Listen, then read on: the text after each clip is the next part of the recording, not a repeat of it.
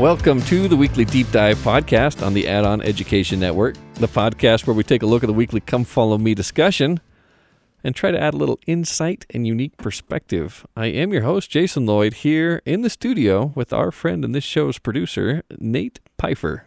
What's up, buddy? Hey, Nate. I still just smile every time you say "our friend." You changed that on me. It's been a while now. It's been months and months ago, but I still makes me just as happy every time. Oh, I'm glad. What's going on, dude? What are we talking about tonight? I'm excited. There's a lot to talk about. We get to talk about the pool of Bethesda, the guy that was there with an infirmity for 38 years, waiting for someone to help dip him into the water. All right. We get to talk about John the Baptist getting beheaded.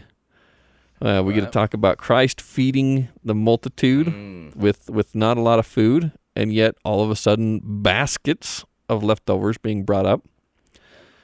And we also get to talk about Christ walking on water and Peter being invited to do the same. Maybe my favorite story in the New Testament. It's a good one, and I think we've referenced it a lot, but tonight we actually get to own it. I've been looking forward to this one. I'm looking forward to hearing your thoughts on this, Nate. We have referenced it a lot. I mean, we have I think talked about it a lot, but it'll be. I like what you said. I think that tonight's going to be a good chance to own it. Mm-hmm. Go deep. All right. Well, let's figure it out. Let's start. I'm going to bounce around a little bit as we navigate these stories. I'm going to start in John chapter 5, and it's going to start with the miracle there at Bethesda. And I'm going to read just here verse 1. After this, there was a feast of the Jews, and Jesus went up to Jerusalem. Now there was a pool. Now there is at Jerusalem by the sheep market a pool, which is called in the Hebrew tongue Bethesda, having 5 porches. Now I'm going to stop right here already, and I think there's some symbols here that make this a little bit interesting. They say now there's at Jerusalem by the sheep market a pool, and I want to call to your attention if any of you are following along or reading in the King James Version. If not, if you want to look at the King James Version later when you're not driving. Verse 2, they have the word market in italics, and maybe we've talked about it, maybe we haven't. Whenever you have a word italicized in the King James Version of the Bible, what's going on is that word is not there in the original Greek or the original Hebrew. The translator is adding that word to try to make sense of it. And you'll see it in particular in Hebrew with the verb to be. In Hebrew, you don't have this is, was, and so those verbs are always italicized to try to make it read a little bit better, even if the original language doesn't reflect that. In this case, when they're talking about the sheep market's a good guess, but this is actually referring to the sheep gate, not necessarily the market. And you have different gates, and maybe you've heard of the fish gate or the sheep gate, and the water gate. Different gate. Oh, all right. Different country. No. Different time period. Oh. This sheep gate was used for bringing sheep in to the temple for the sacrifice of Passover. And so there's some significance, I think, there with this being next to the sheep gate. It's close to the temple.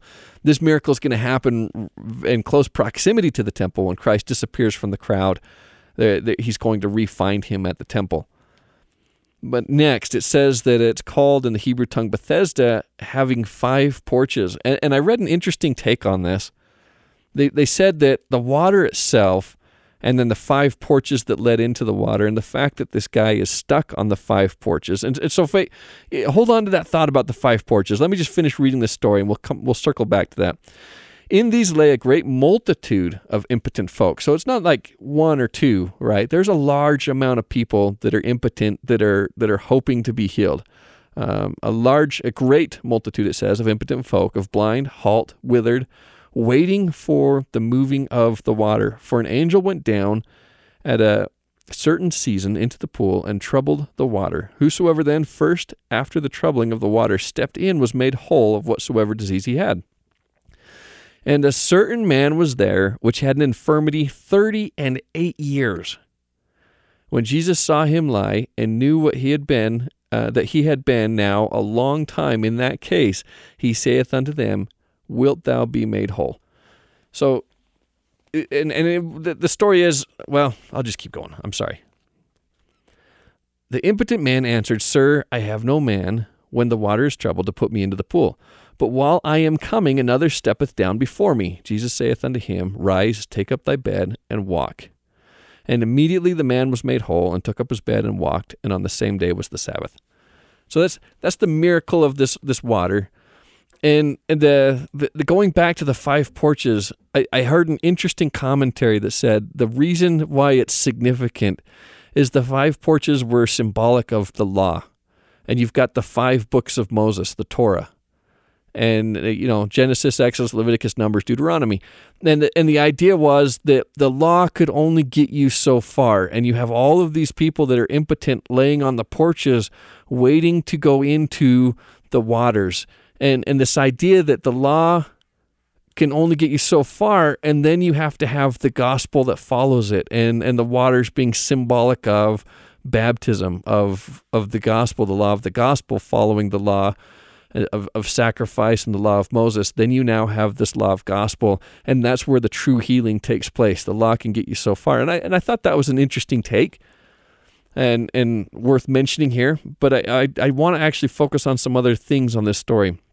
Going back, when he takes up his bed and walks, verse 10, the Jews therefore said unto him that was cured, It is the Sabbath day, it is not lawful for thee to carry thy bed. And he answered them and said that he that made me whole, the same said unto me, Take up thy bed and walk.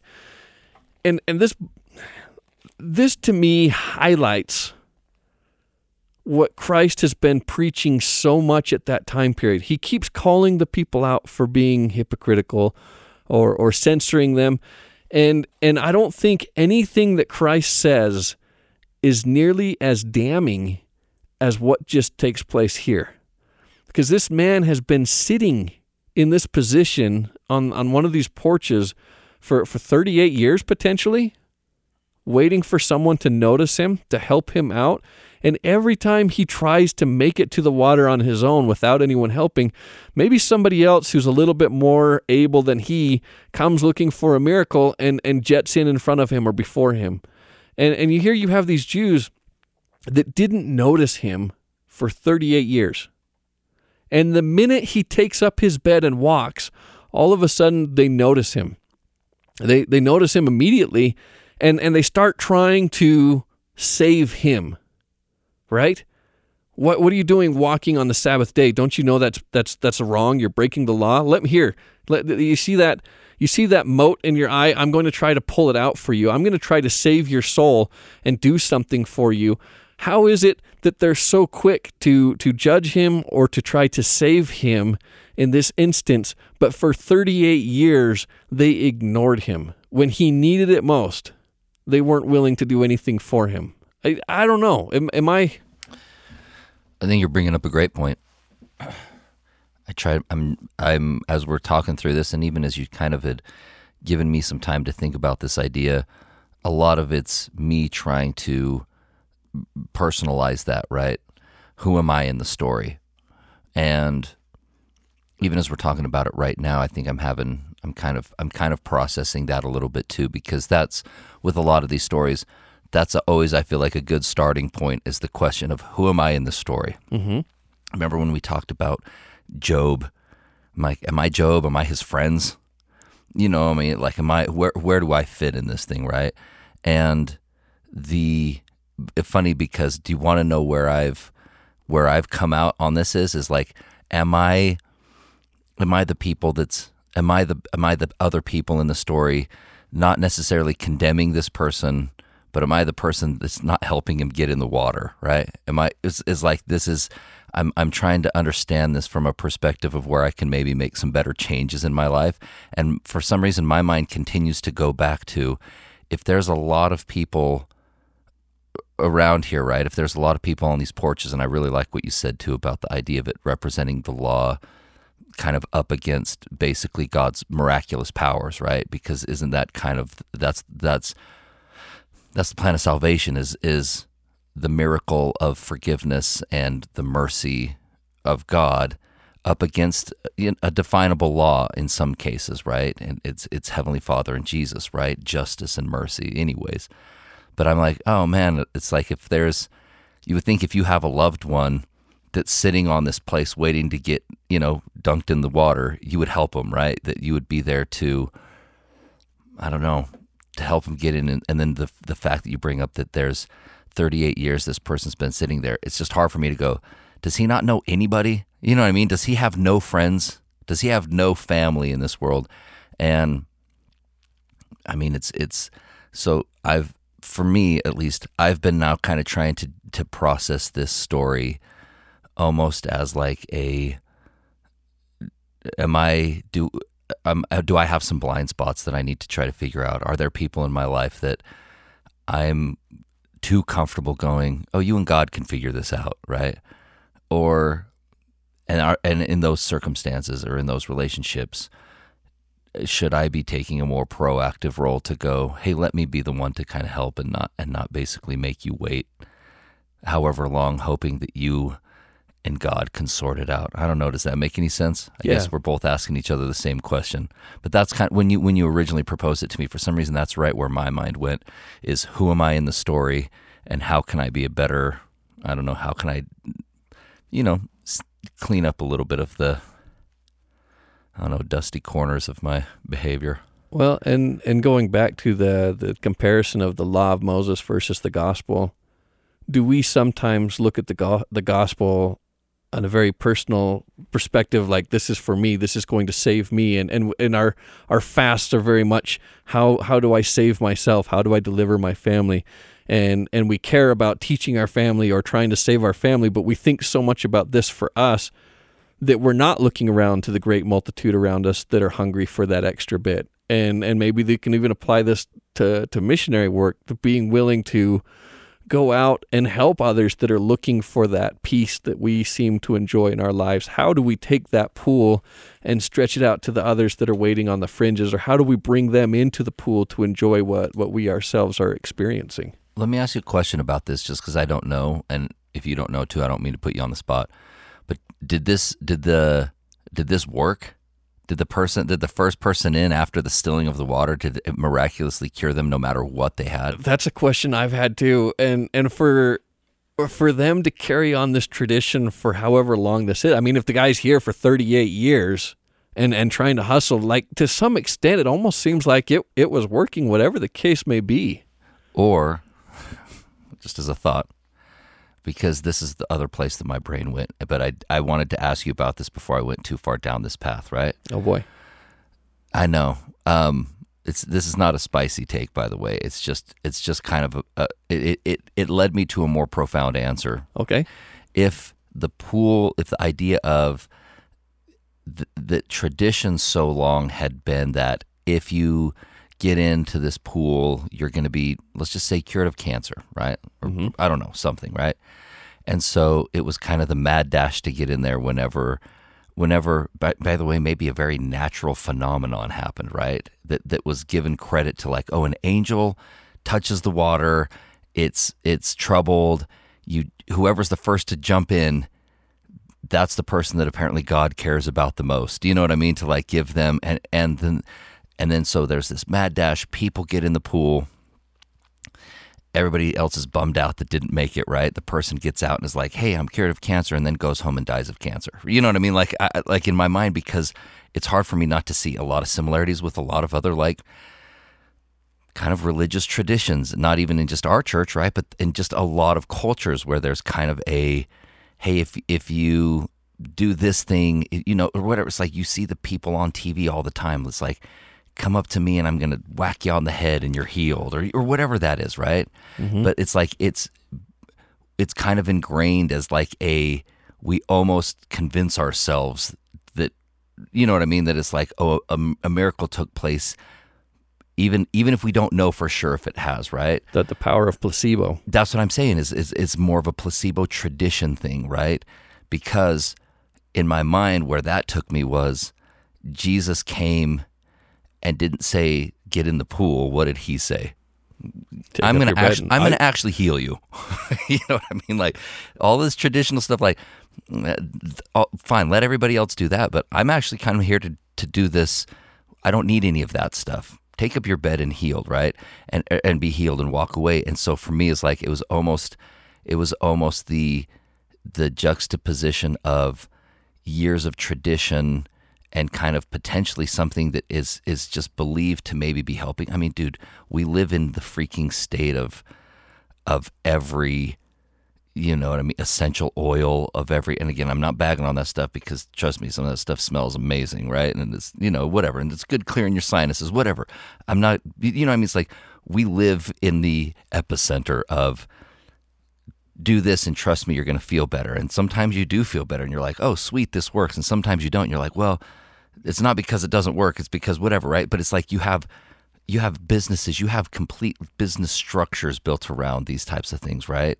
I just love that Jesus in his simple way in that exact situation almost comes up against generations maybe, because again, if he's been there for 40 years, this didn't just start 40 years ago, right? He comes up into this situation and actually heals the person, and the person doesn't do any of those things and takes up his bed and walks away. And so that was kind of the other thing where I was just like, I wonder if this even worked. And if it did work, I would love to know why. You know what I mean? Like why God was like, all right, guys, we have the once a year sweepstakes. You know, it's like I'm trouble in the water, and first person that jumps in, you're good. Everybody else, you're going to have to sit here and wait for a little while. You know, like it makes me think that maybe it didn't actually do anything, is what that story makes me think of, right? That Jesus didn't say, hey, let's just wait till the water's trouble again and I'll push you in real quick. Well, it's interesting, and I'd like to take that with another scripture that's kind of in this, and maybe not directly tied to this story, but in it says, search the scriptures, for in them you think you have eternal life. And what is the law supposed to do? What is the gospel supposed to do? If we're talking about the porches signifying the law of Moses and the 5 books of Moses, and we're talking about the water signifying the waters of baptism and the gospel, is it not supposed to bring you to Christ? And so if Christ comes to this man and says, here, I am here, you are already here, what do you need the law? What do you need the gospel for? All of that was supposed to take you to me. And I think a lot of people were getting distracted by the law and hyper-focusing on the law and taking the spotlight on the law rather than using the law to bring them to Christ. And Christ is saying, I am the source. The reason of all this. I'm the reason for all of these things. Yeah, and where other people might be looking and seeking for external or other solutions and focusing on those, not realizing that the reason why they worked is because it was supposed to be bringing them to the Savior, and really life was to be found in Him. And maybe that's His way of saying, let's put all of this aside for a minute and not lose what this is all about. It's all about being like the Savior, coming to the Savior and connecting with the Savior.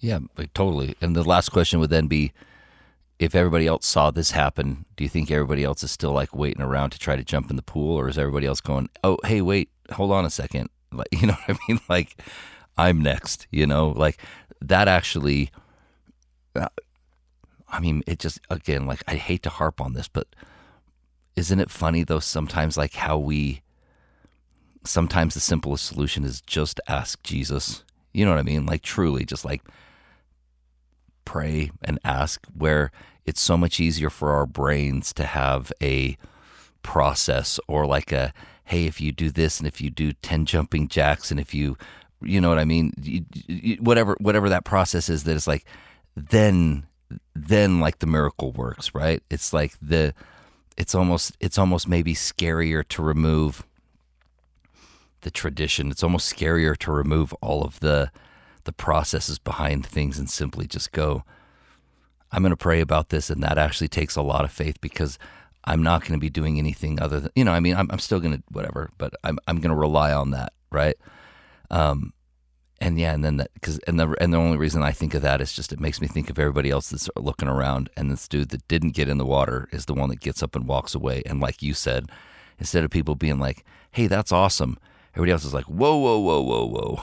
You're breaking the Sabbath. You're going to wait here another 38 years and get in the water like the rest of us, you know?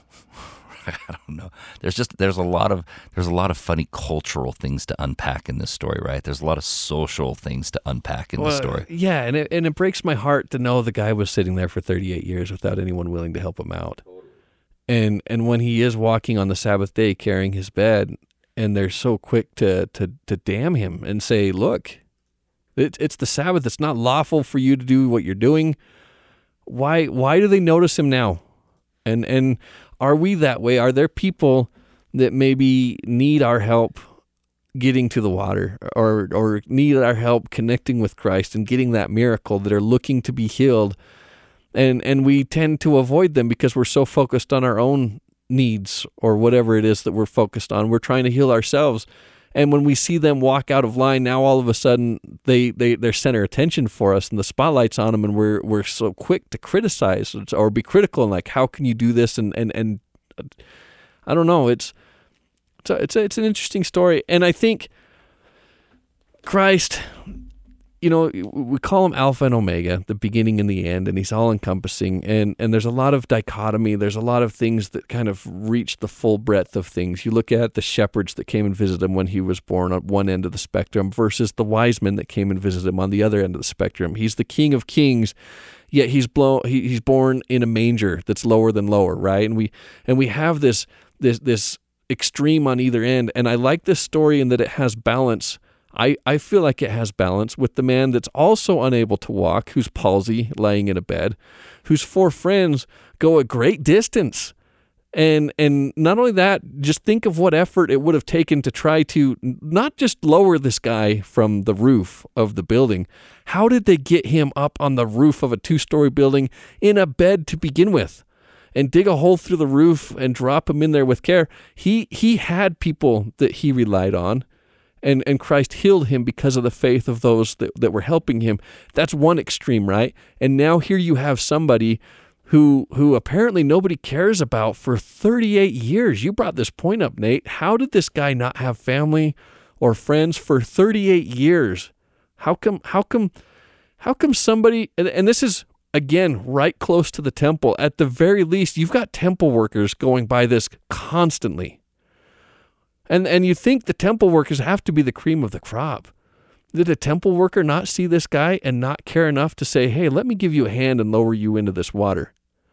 He didn't even have a single solitary friend, let alone 4 friends that went to that level of dedication for him.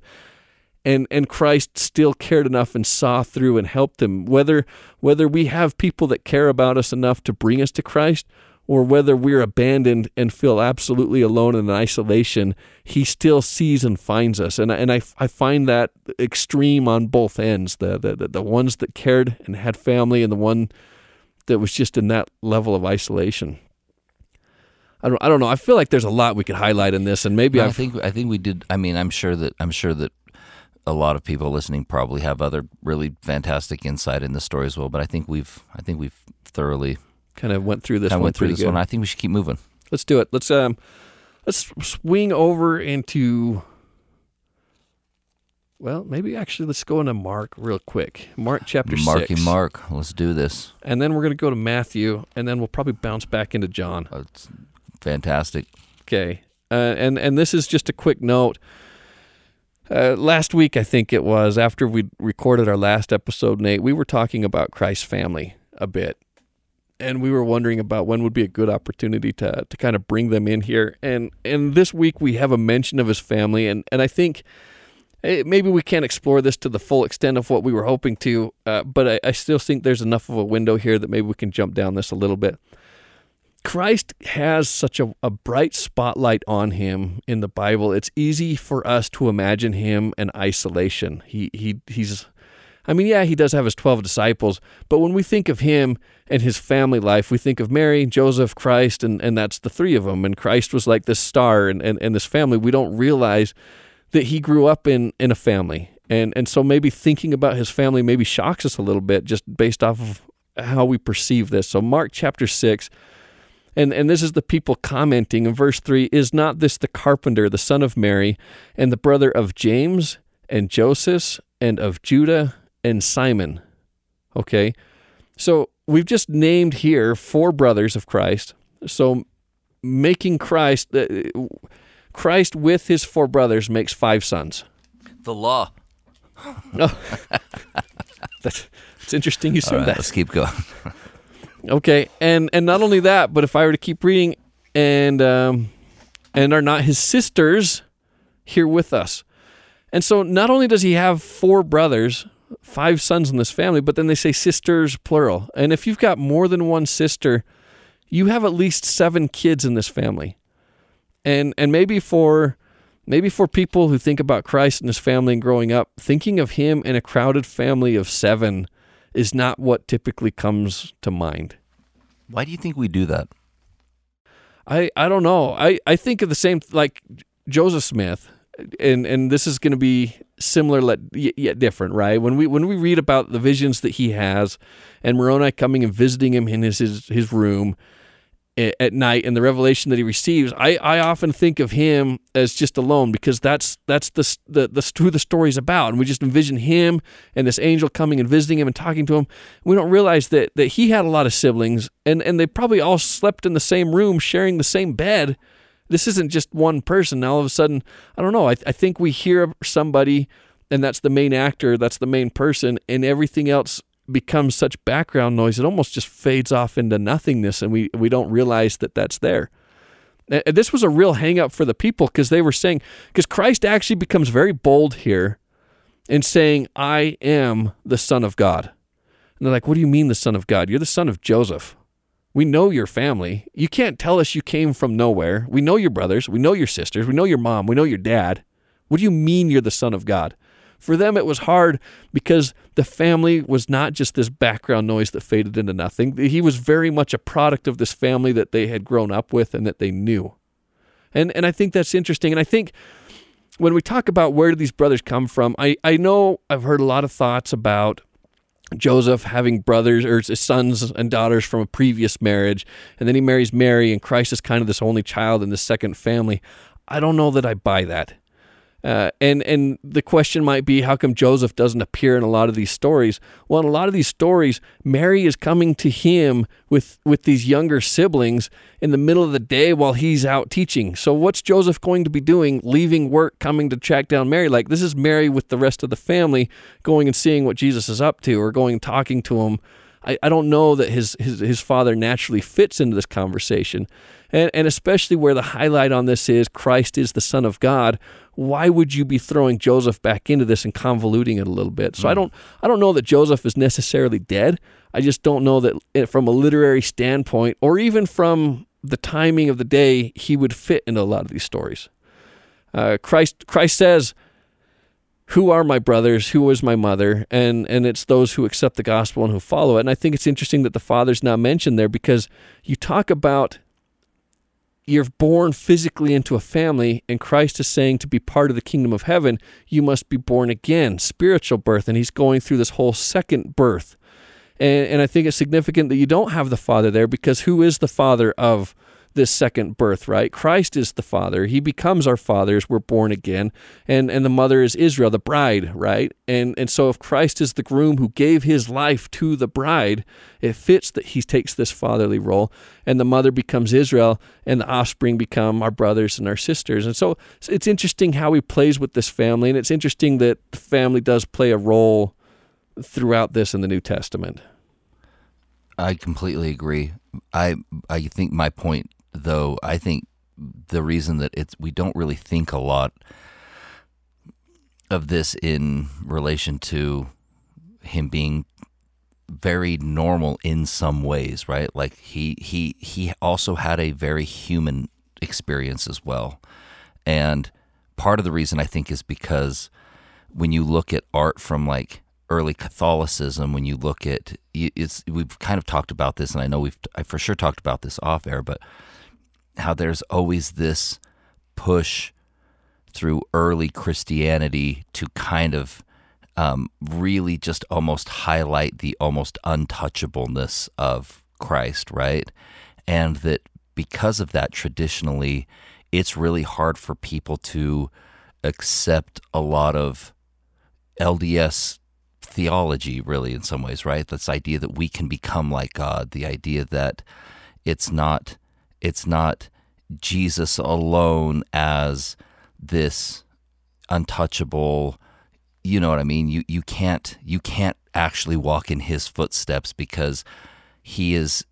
It's like you have to talk to his mother Mary to get a hold of him on the phone. You know what I mean? I'm just saying, it's just like there was so much of everything that we see in the art, everything that we see in early Christianity canon and everything like that, the scriptures they chose and all of these things was to almost isolate Jesus from the rest of us.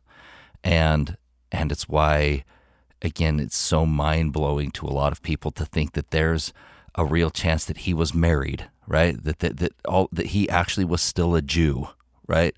And it's amazing that you brought this up. Is that why do so many people have so many problems with like early LDS prophets, right? It's for a lot of the same reasons, right? Is that they were human beings and that there was a very human existence about them, right? And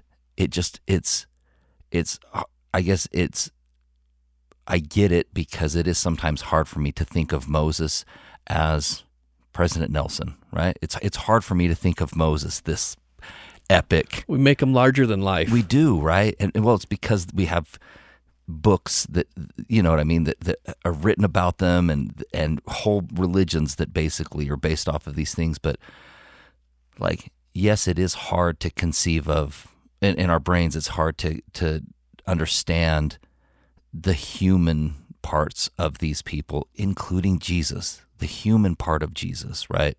That he had a family.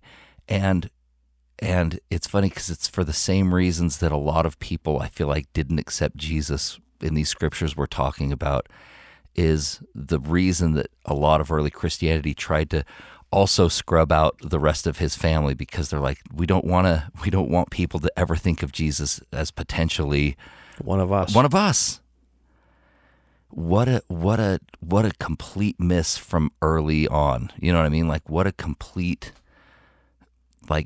like sideways turn in early Christianity trying to truly understand who Jesus is. And by the way, look at the cultural ripple effect from that.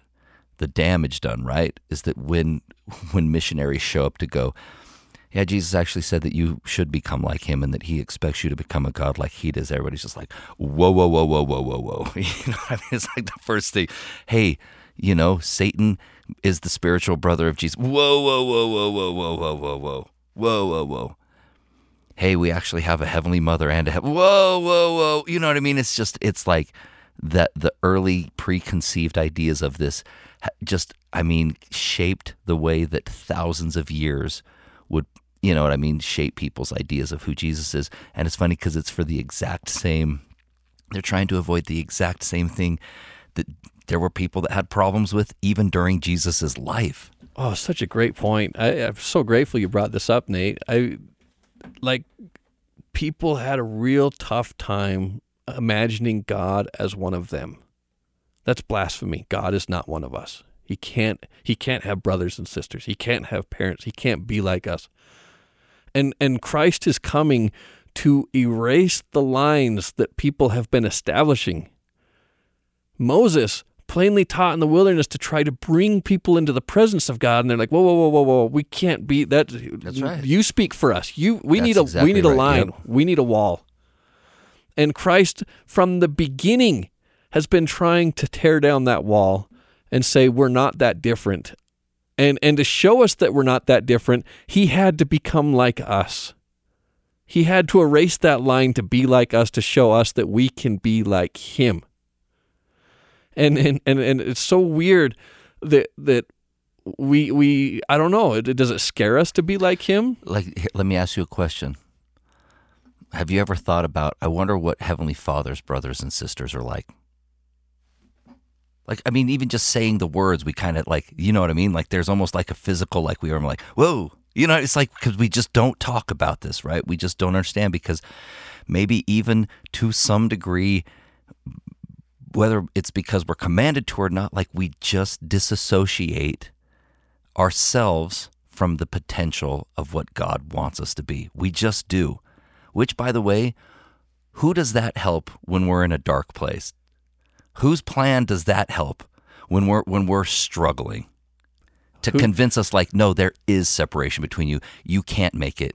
You should give up. Do you see what I mean? It's just it's like, what a more almost incredible like tool of the adversary than to be like, yeah, don't think about this stuff. Trust me. You can never think of all the terrible things you've already done in your life. Like you're done for.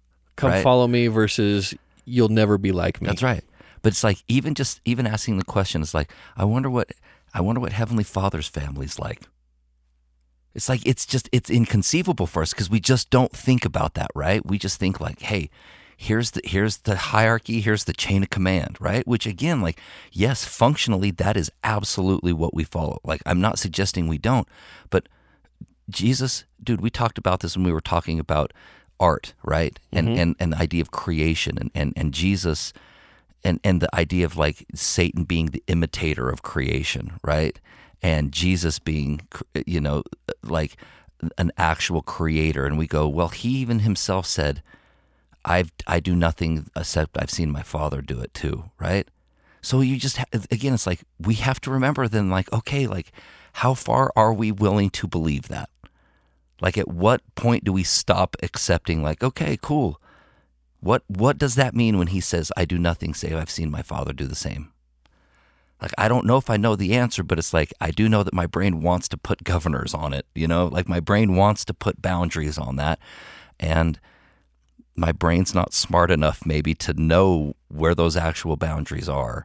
But I think that this is just another really important thing to understand when you go, Jesus had to have known, by the way, that people probably had problems with him being the carpenter's son, that had some brothers and sisters who maybe were obnoxious, who maybe, you know what I mean, who kind of like showed up at times where it just wasn't the most convenient, whatever these things are. And it's just like, oh, you mean he had a normal family?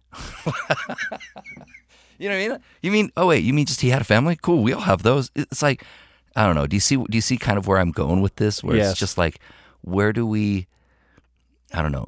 I guess, and again, my bigger point would be to highlight what a better way though to try to like, what a better way to attack the Joseph Smiths of the world, other than to be like, yeah, cool. Like, wait, you think that this dude was having visions of angels when he had brothers and sisters around in the same bedroom? It's like you almost can use that as ammunition to be like, come on, like if he's truly this special of a person, shouldn't he have been like an only child that was like meditating all day from when he was a kid and climbed up some mountain and had some spirit quest and then floated at the top of the mountain, and then all of his hair turned white, and you know what I mean? And like, to even talk to him, you would have to like go through the 7 trials of the Shaolin. You know what I mean? You see what I mean? Like, yes. It's like you almost want there to be this big mystique, this legendary story around it, right? And people have the hardest time being like, no, he was also a teenager and self-admitted a knucklehead for quite some time in his life. You know what I mean? Like, people have the hardest time with just like being like, yes, Brigham Young was also a product of the time period that he lived in too, right? And absolutely had some like racism, and absolutely had a lot of these other things, which, by the way, like, that, are we going to like not give him any sort of grace that maybe had he lived in a different time period, he would have probably been a different person too? Do you see what I mean? It's just like, we just have, it's hard for our brains to think that they're just one of us. And, I get it why people have, dude, it's funny. People are like, well, do you think, I don't know, whatever. Do you think the prophet is receiving just revelation all day and he just sees Jesus in the temple every week and all of this type of stuff? Because we want there to be this huge thing around, you know what I mean? Like, it's almost like comfortable for us to have separation. Because what does that mean if there's not? What does that mean if they truly are one of us? Like, what responsibility does that put back on us? Do you see where I'm going with this? Yeah, and what erodes faith more than thinking, you know what, that happened to them because they were special. Yeah. That happened to them because they were prophets. That happens to them but it's not going to happen to me because I'm just normal. A normal dude. It doesn't happen to normal people. It doesn't happen to me. I'm not going to get my prayer answered. Why bother? Yeah. It's a crafty plan, but it's what kills faith, that what kills hope, but what kills. It's counter to everything Christ came to do. I'm really glad that they included this, though. By the way, in the scriptures, I wish that the early Catholic Church hadn't scrubbed Jesus's wife out of this situation. Apparently, they were okay leaving. They were okay leaving his siblings in here, but a wife was a bridge too far. I'm still not sure I'm crossing that one yet. Oh, I'm ready. I'm ready to cross, dude. Anytime you're ready to cross that bridge, I'm here, dude. I'm here to help you cross that bridge. I'm not saying I have any problem with it. I'm not saying I have any problem not with it. All right. Well, I just don't know. I am firm and I'm ready to help you cross that bridge. I'm looking forward to when we hit that because I know where it's at and I know what's going to happen. That's exactly right. And I'm happy to go down that road with you. All right. But that was a bridge too far, apparently. I'm just saying that. Because, by the way, like, we do know that there's scripture that does talk about that was not included in. But we'll get there. We'll get there. All right, let's take a look at Matthew 14. I'm glad we went down that with Christ's family. I wasn't sure we were going to put that in there, and it was a discussion worth having. It's so important because, again, like, I'm not going to reopen this, but it's like, while we go through this, I just want to make sure that we never skip an opportunity to remind everybody that it's like he also had a very human experience here too. He did. That's so important. That's the most hopeful, beautiful part of this whole thing. All right, we can keep going now. Okay, let's talk about John the Baptist getting beheaded. I love John the Baptist, and I'm happy for him that he was able to seal his testimony in blood, because I'm thrilled and happy for the mission that he was able to fulfill while he was here and after he was here. He was an awesome dude. He was so awesome. He was so awesome, and any chance we ever get to highlight how awesome John the Baptist was, we're doing it from now on. Sweet. And I want to go, it's actually right where we're talking about with Christ's family. We're just going to fast forward a little bit into verse 20. For Herod feared John, knowing that he was a just man and holy and observed man. And when he heard him, he did many things and heard him gladly. I don't think we get that side of Herod very clearly in the scriptures. And I think there's an important distinction here. How many of us hear the prophets gladly? And I mean, look at what he's saying about Herod. He observed him, and when he heard him, he did many things and heard him gladly. So he was glad, and not just glad, but he actually did many things based on what John was telling him. There's an interesting relationship between Herod and John that I don't think we realize here. And there's a real reason why Herod is fearful that when Christ's fame starts to spread, that he thinks John is resurrected, because he feels like he's betrayed his trust, this friendship that if you can call it a friendship, I don't know what you can call it. And where did it go wrong with Herod and John? And what's the difference between gladly listening and following a prophet to all of a sudden being the one who executes a prophet? And I think, maybe we read the scriptures gladly, or we start to do some of the things, and where do we get off that track or that trail to where all of a sudden we're not willing to listen? And the big problem in this with Herod is the relationship that he has with his brother's wife, right? So Philip has a wife, Herodias, thank you, which, interesting enough, means hero, right? It's the female version of Herod, and Herodias divorces Philip, and it's not the other way around. It's not like Philip divorces Herodias. She's an interesting character in history. She divorces Philip and then demands to get married here to Herod. Herod is already married, and that's part of the problem here. Herod has to divorce his wife, who is the princess of Nabatea, in order to marry his brother's wife. And John is very vocal about this. And the reason why John is vocal about this, it sounds very reminiscent to what we saw in the Old Testament with Ahab and Jezebel. Ahab was a king in Israel. And you look at what Ahab did and the decisions that he made, which were influenced by Jezebel, who was pushing the worship of Baal and sought to kill Elijah the prophet. And so Ahab's looking to kill Elijah. Now all of a sudden, you have John the Baptist being put in the frame of Elijah, and Herod being put as Ahab, and Herodias being made out to be a modern-day Jezebel. And so when he tells him that it's not lawful that you marry her, I don't know that he's necessarily saying it's not lawful from a legal perspective. The word for lawful here is right. It's not upright. It's not righteous. It's not a good thing for you to do. And maybe even counseling him from the perspective of a friend. If Herod would listen to him gladly and observe, and here you have this king trying to be in the good graces of his people, and he's coming to this prophet and trying to fit in or follow and get the approval of the people, John's telling him this relationship is going to be not just your downfall, but it's going to hurt the people, very similar to what the relationship with Ahab and Jezebel did for ancient Israel. And this happens because he divorced the Nabatean princess. The king of Nabatea is upset, and he raises an army and comes over to Jerusalem and actually humiliates Herod and his army. And because Herod and his army represents Rome, Rome is not very happy that they're not looking good. So the Roman emperor is telling them, I will give you the troops. We're going to get some retribution. And so they encourage Herod to go back and fight the king of Nabatea over this. And then you have Herod pauses, he doesn't do it, and then you have some changing in the empire, and things he misses his moment, right?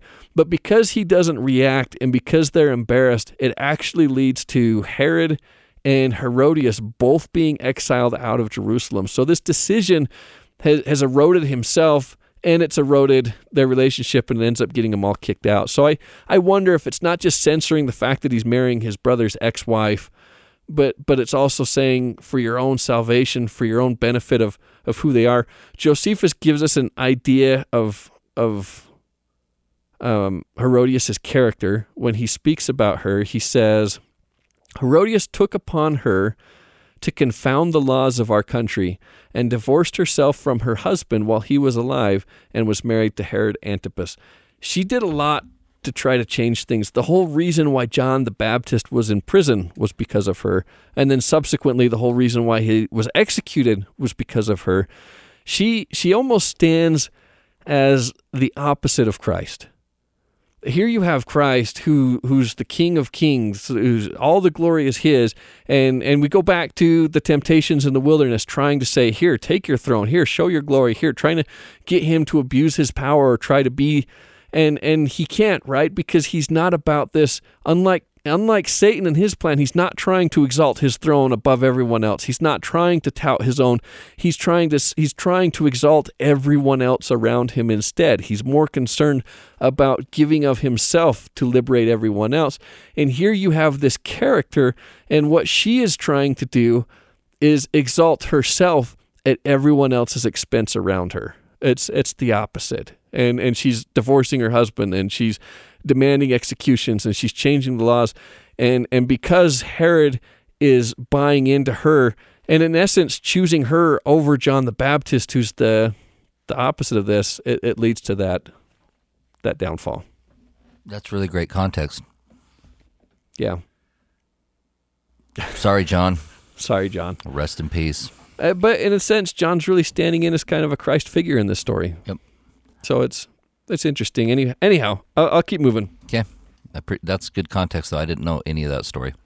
So Christ afterwards, when he hears the news, and this is where we get the story where Christ is going to be feeding the multitude. When he hears the news, it says that he withdraws himself. In fact, let's go to Matthew 14 and maybe just pick up some of these verses. Verse 13, when Jesus heard of it, he departed thence by ship into a desert place apart. So he's trying to process this. He's going to be alone. He's probably grieving too, right? This was his friend, his cousin, is the whole thing, right? Yeah, this was the forerunner to him. And maybe even it reminds him of his own pending death. That's what I was going to wonder, if if a lot of other people even around him probably maybe didn't want to have to acknowledge that, but he knew. And you know what? Maybe he's actually mourning that the people are willing to commit this level of, that they really are willing to murder John, that they really are going to murder Christ, that that he can't quite. I mean, there's a lot of human experience in this story, really. I think you bring up even another great angle on that I didn't think about. I always just imagined this as like this probably hurt. This probably hurt really bad from even just a very relationship standpoint. And then you do take it a next step, which is like, I mean, dude, it's the same thing happens when we have a friend that passes away. It's like, yes, we mourn for our friend, but what do we also do?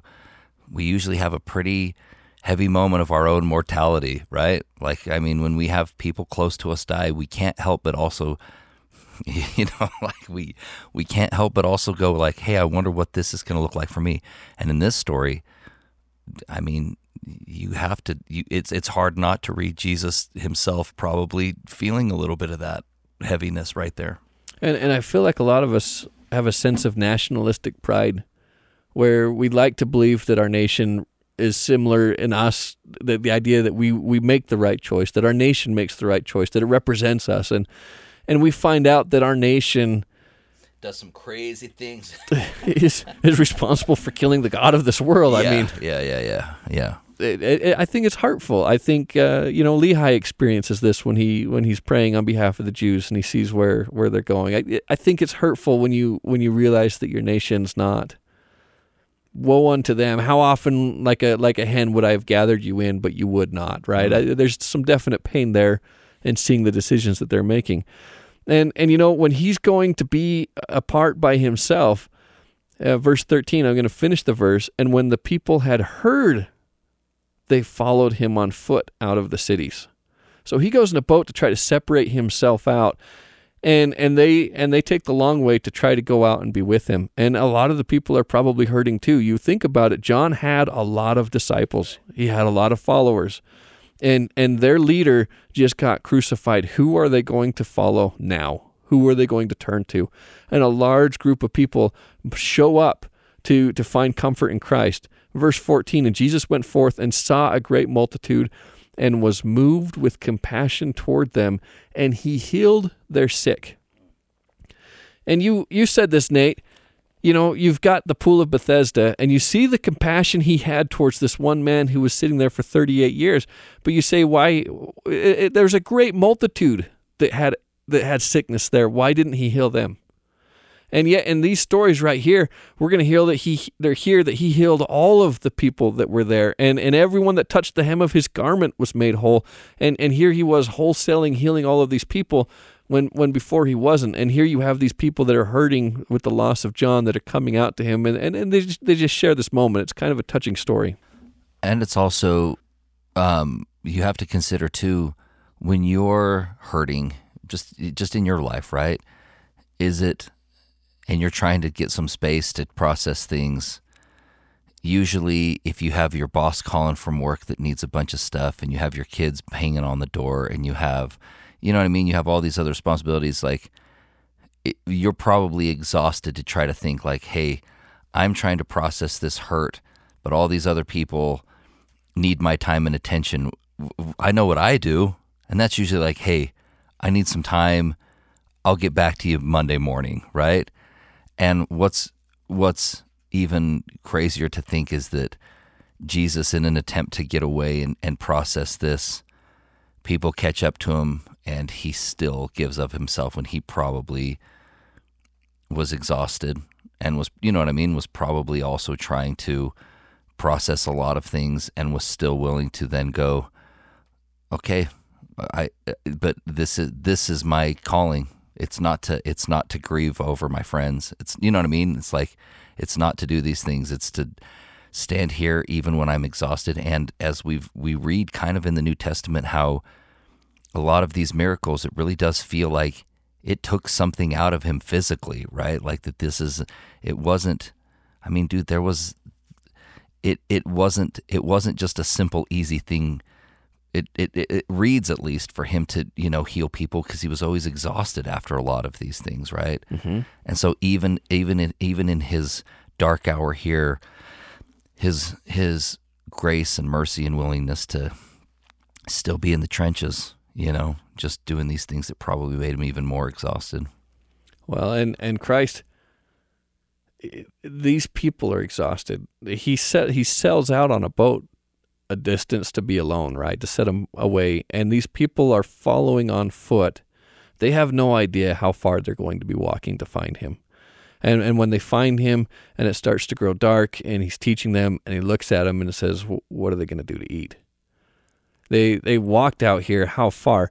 And maybe they didn't expect to be gone over dinner. Maybe they thought they're just going to go a short distance and come back, right? But they go a great distance to be healed, to hear him, to talk to him, and to find comfort in this tough situation. And he has compassion and says, we need to feed these guys.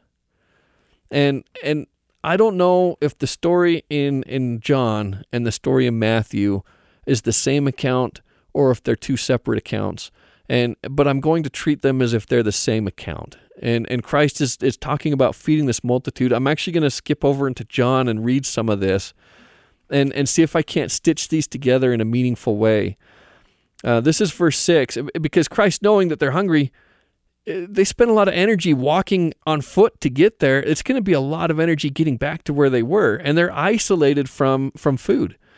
Verse 5, when Jesus then lifted up his eyes and saw a great company come unto him, he saith unto Philip, whence shall we buy bread for that these may eat? Where is he going to get bread? There's no store. He separated himself out. Philip answered him, saying, 200 pennyworth of bread is not sufficient for them, that everyone might take a little. So they do have some bread that they brought with them. And if Christ is saying, let's separate out, and he wants to go be alone, and they brought enough for them, 200 pence, it's maybe enough to feed a couple of people there on the boat, but obviously not the multitude. One of his disciples, Andrew, Simon Peter's brother, saith unto him, there is a lad here which hath 5 barley loaves and 2 small fishes. But what are they among so many? And Jesus said, make the men sit down. Now there was much grass in the place, so the men sat down, and them about 5,000. And they also talk about this in another place where they say, 5,000 men, not counting also the women and the children that were here. You're talking easily 10,000 people or more. And Jesus said, make the men sit down. Now there was much grass in the place, so the men sat down, there 5,000. And Jesus took the loaves, and when he had given thanks, he distributed to the disciples, and the disciples of them that were sat down, and likewise to the fishes of the men that they would. And they were filled. He said unto the disciples, gather up the fragments that remain, that nothing is lost. Therefore they gathered them together and filled 12 baskets with the fragments of the 5 barley loaves which remained over, and after them which they had eaten. 5 keeps popping up all day today. It does, doesn't it? The five into the 12, dude. The five loaves of bread into the 12 baskets. That's pretty wild.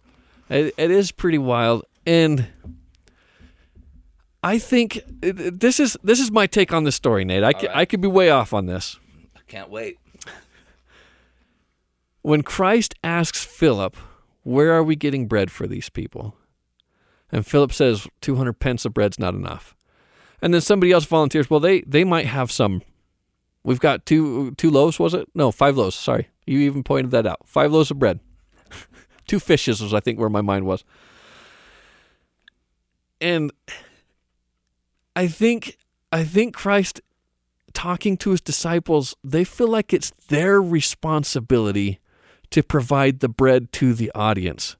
Go back to the Lord's Prayer when he says, give us our daily bread. Whose responsibility is it?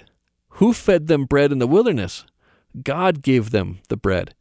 And think about this from whose responsibility is it for them to obtain salvation? And I think so many churches, the idea is it's the pastors, it's the preachers, it's the 12s. It's their responsibility to provide the bread. And we're not just talking about physical bread here now. We're talking about spiritual bread.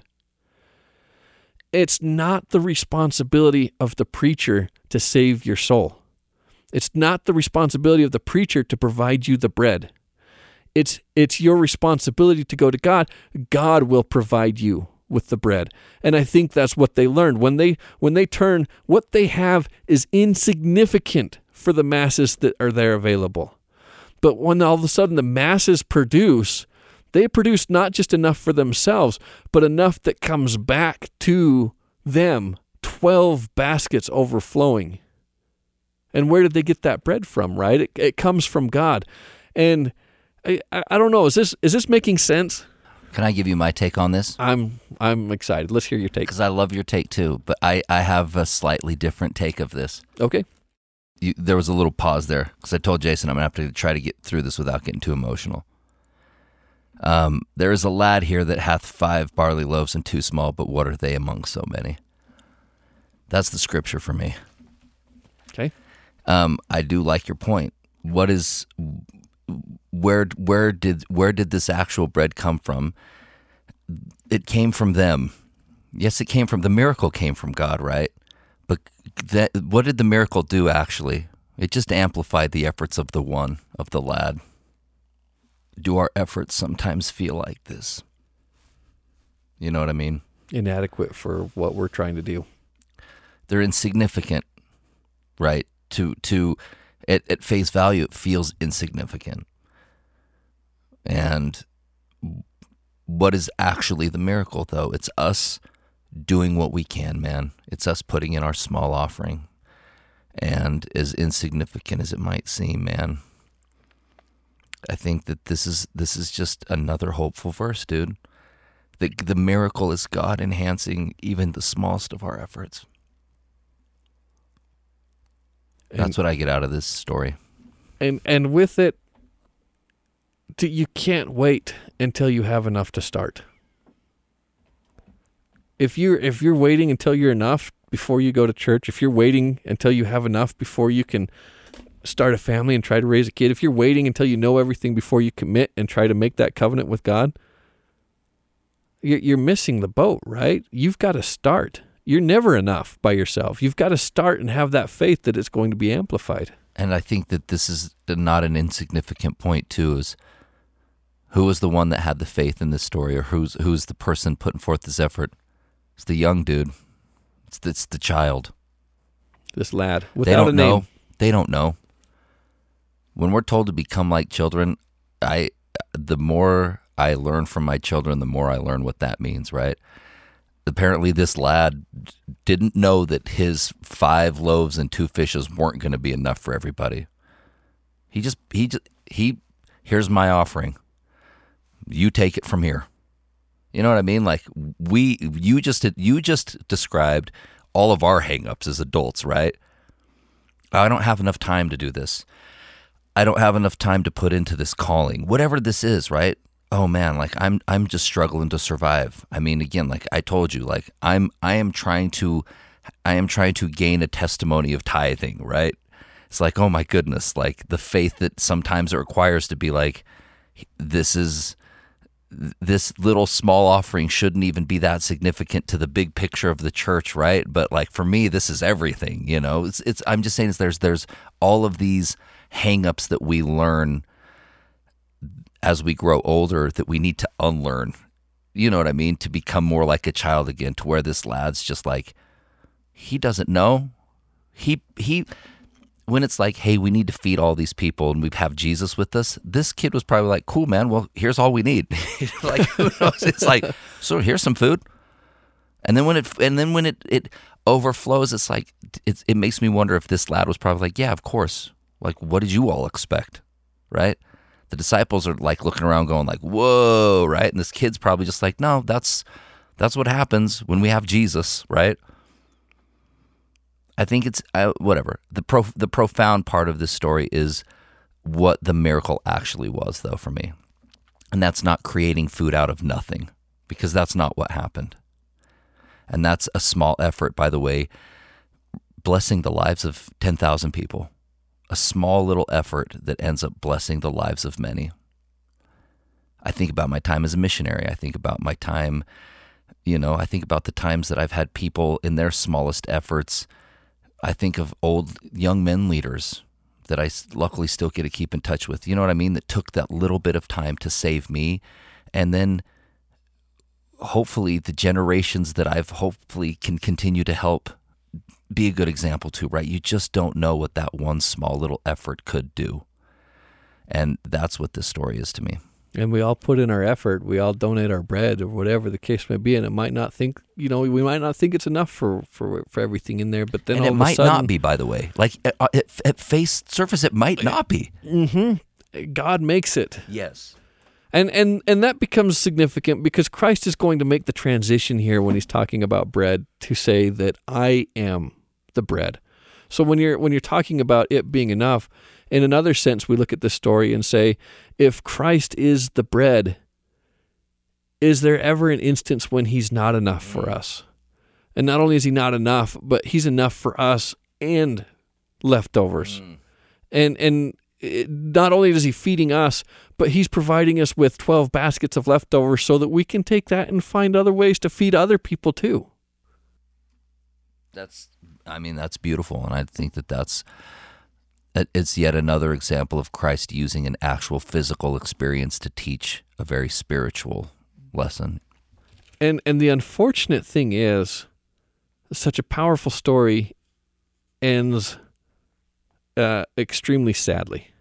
Sadly? Is that the right way to put this? Sure, totally. It's tragic. It's a sad ending. Maybe sad ending is a better way to say that. If we fast, so Christ is going to go and just launch into an amazing sermon. By the way, so many times he seems to be beating around the bush and not coming out and saying who he is or what he's doing. He's teaching in parables, but in this instance, with the emotions running strong or whatever the case is, he just lets them have it. And I was going to ask you if you think it's because of what was going on with John. Maybe so. Do you not pick that up a little bit? There's almost, it's like if you take the human experience of Jesus here, and it's like a great prophet was just killed for being a prophet, and saying it kind of flat out, right?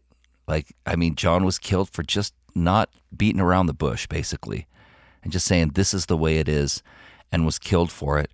Part of me, again, like I don't know the answer, but as I read it, it reads as if almost Jesus himself now goes, you know what? I'm not doing this anymore. You know what I mean? Like it's time. It's time. I gave him a chance. And almost because of what's going on with John, you know what I mean? Him learning of John, it's like there's a shift here, and it's you can almost feel the very human part of that, where he's just like, oh, this is what we're doing? Like you're killing, okay, fine. Well, then from now on, I'm just cutting it straight too. You want to kill me for, you know what I mean? Like, okay, fine. But like, I'm not kid gloving this with you guys anymore. Well, and it happens the following day, and John kind of leaves out what happens in the night. And so the question is, do we want to go through what happened that night before we talk about the ending of this story, or do we want to go into the ending of the story and circle back? I mean, they're both important. You decide. Let's actually start with the ending. Let's start with the ending, and then we'll circle back to the night. Okay. What happened leading up to the morning of, right? Yeah. So the next morning, Christ had again separated himself from this group, and this large group of people went looking for him. And when they find him and track him down, he says, the reason why you are following me isn't because of all the miracles you saw. It's because you ate the bread and you were filled. He's referencing this miracle that happened the night before. And I do think it's significant that they ask him, show us a sign of who you are. Because at first you look at this question and say, why are you asking for a sign when he just did miracles all night the night before? It's because he did those miracles that they want to know, are you the Christ? And even John the Baptist sent disciples in to say, are you the Christ, right? So I can forgive him of that. Christ launches into this beautiful sermon about him being the bread of life. And he's very clear with them. If you believe on me, I will give you a bread that your fathers ate bread, they died. My bread, I will raise you from the dead and you can live forever. But the way he finishes this becomes abrasive at the end in the sense that he's saying, if you don't eat my body and drink my blood, you won't be able to live. And the reaction from the people when he said this, verse 60, many thereof of his disciples So this isn't just random people in the crowd. These are people who had been following him up to this point. Many thereof of his disciples, when they heard this, said, "This is an hard saying. Who can hear it?" And then follow that up in verse 66. From that time, many of his disciples went back and walked no more with him. How are we going to eat his body? And they weren't willing to try to understand. It's so close. I mean, I think we can read this and see it, but hindsight's 20/20, right? But there's one word I want to focus on in this verse. When we go to verse 66, many from that time of his disciples went back and walked no more with him. The word for walked, if you look it up in Thayer's definition, it's to govern one's life by. And the idea, right, you can walk the walk, this idea that they were governing their life on the words that Christ said. Remember, these are his disciples. And they decided that this was too hard, that this was enough evidence that they weren't willing to govern their lives according to the words that he was giving them anymore. Seems apropos with the conference coming up next week. It does. I'm just saying, like, dude, a lot of stuff today has been very pertinent to our daily lives, man. And so look at this in verse 67. Then Jesus saith unto the 12, "Will ye also go away?" And I think it's interesting how he says this, or at least how it says it in the Greek, because before we have they walked or they governed their lives no more with him, right? Jesus looks and he doesn't say, "Will you walk away also?" He says the word here is fall away or sink away. Will you also sink away with all the others that are sinking away from me? And Simon Peter answered, "Lord, to whom shall we go? Thou hast the words of eternal life. We believe and are sure that thou art that Christ, the Son of the living God." Jesus answered, "Have not I chosen you 12? And then here's this one line, Nate, "and one of you is a devil." It's crazy. And so it's interesting, and I don't really want to dwell on this. We've spent too much time, but it is interesting. You have this opportunity where many of the disciples decided to stop governing their life according to the words of Christ, to stop following him. And Christ gives the 12 an out. Will you stop following me too? And they say, Peter's not just saying for him, right? Because Christ's response is, "You all, I have chosen you 12. This is like the 12 getting together and responding to Christ. And he says, "You believe, and yet one of you is still willing to turn." How do you square that up? I'm willing to raise you from the dead. You know that I can raise you from the dead, and yet you're willing to sell what for that? 30 pieces of silver in exchange for me giving you eternal life? It's interesting. And Christ, maybe it shows his earthly experience to be able to express that, and yet one of you still willing to go to that extreme. It's hard to fathom. Let's take this with what happened at the night and finish this up, Nate. Okay. We still have to talk about Peter walking on the water. That's what happened at night. Okay, as I was making sure, I was like, dude, make sure we're still hitting this because it's so important. Yeah, this is our wrap up, right? This is the culmination of this whole still. So before that morning when this happens, and maybe this helps shore up Peter's testimony to be able to respond the way he does that next morning. But after they had fed the multitude, Christ sends the 12 out in the boat alone without him and says, "Go on ahead, I'll catch up with you." Because remember, he still wanted to be alone. Exactly. And he goes up in the mountain to be alone.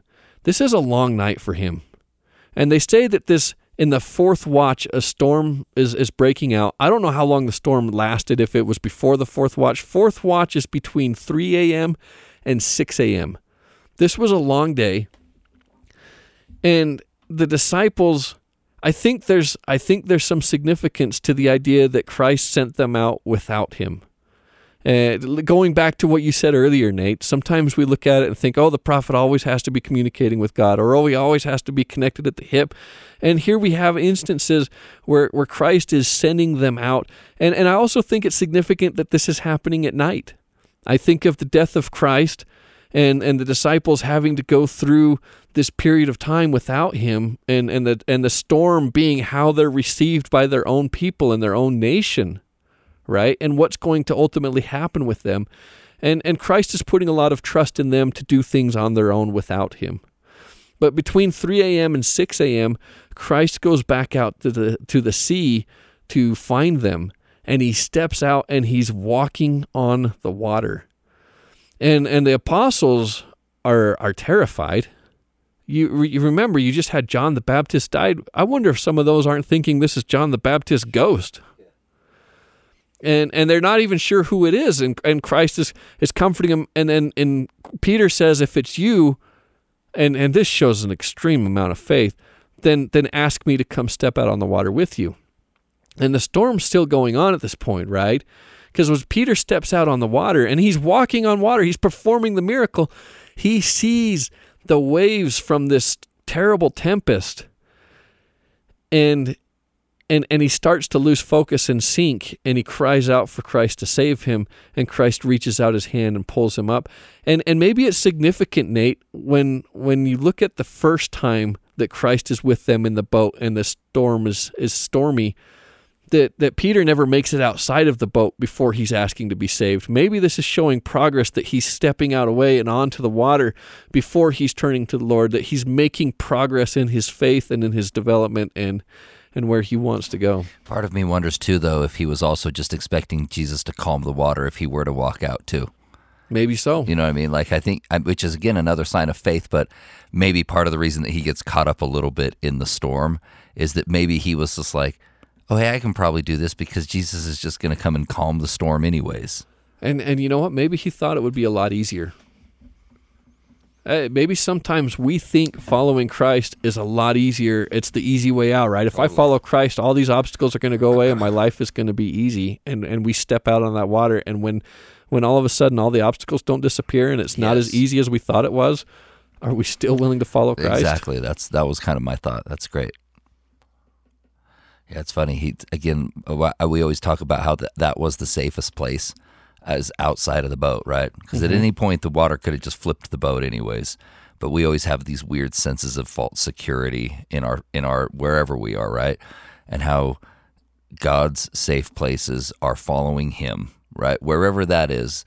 And but it is funny. It's a new twist kind of even on that story. It's this like, oh yeah, I wonder if he jumped out thinking like, hey, I can probably do this, because I remember last time Jesus just said, calm down, and everything was cool. And then when that didn't happen, he was just like, oh no.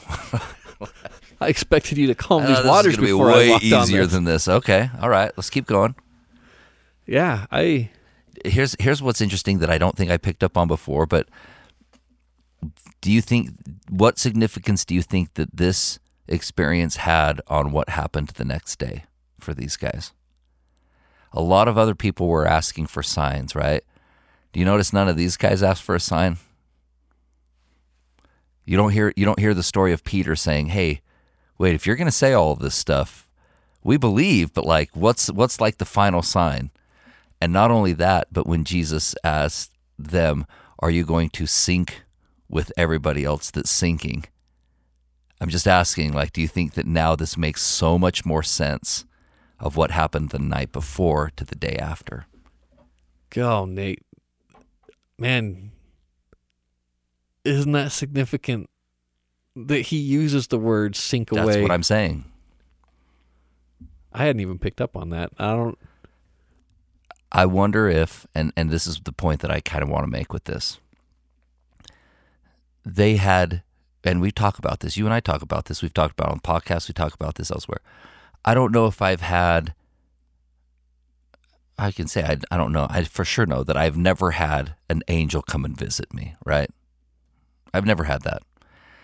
I've never had, you know what I mean? I've had some pretty profound experiences that are massive anchor points for me and my testimony, but I've never walked on water. Let's just put it that way, right?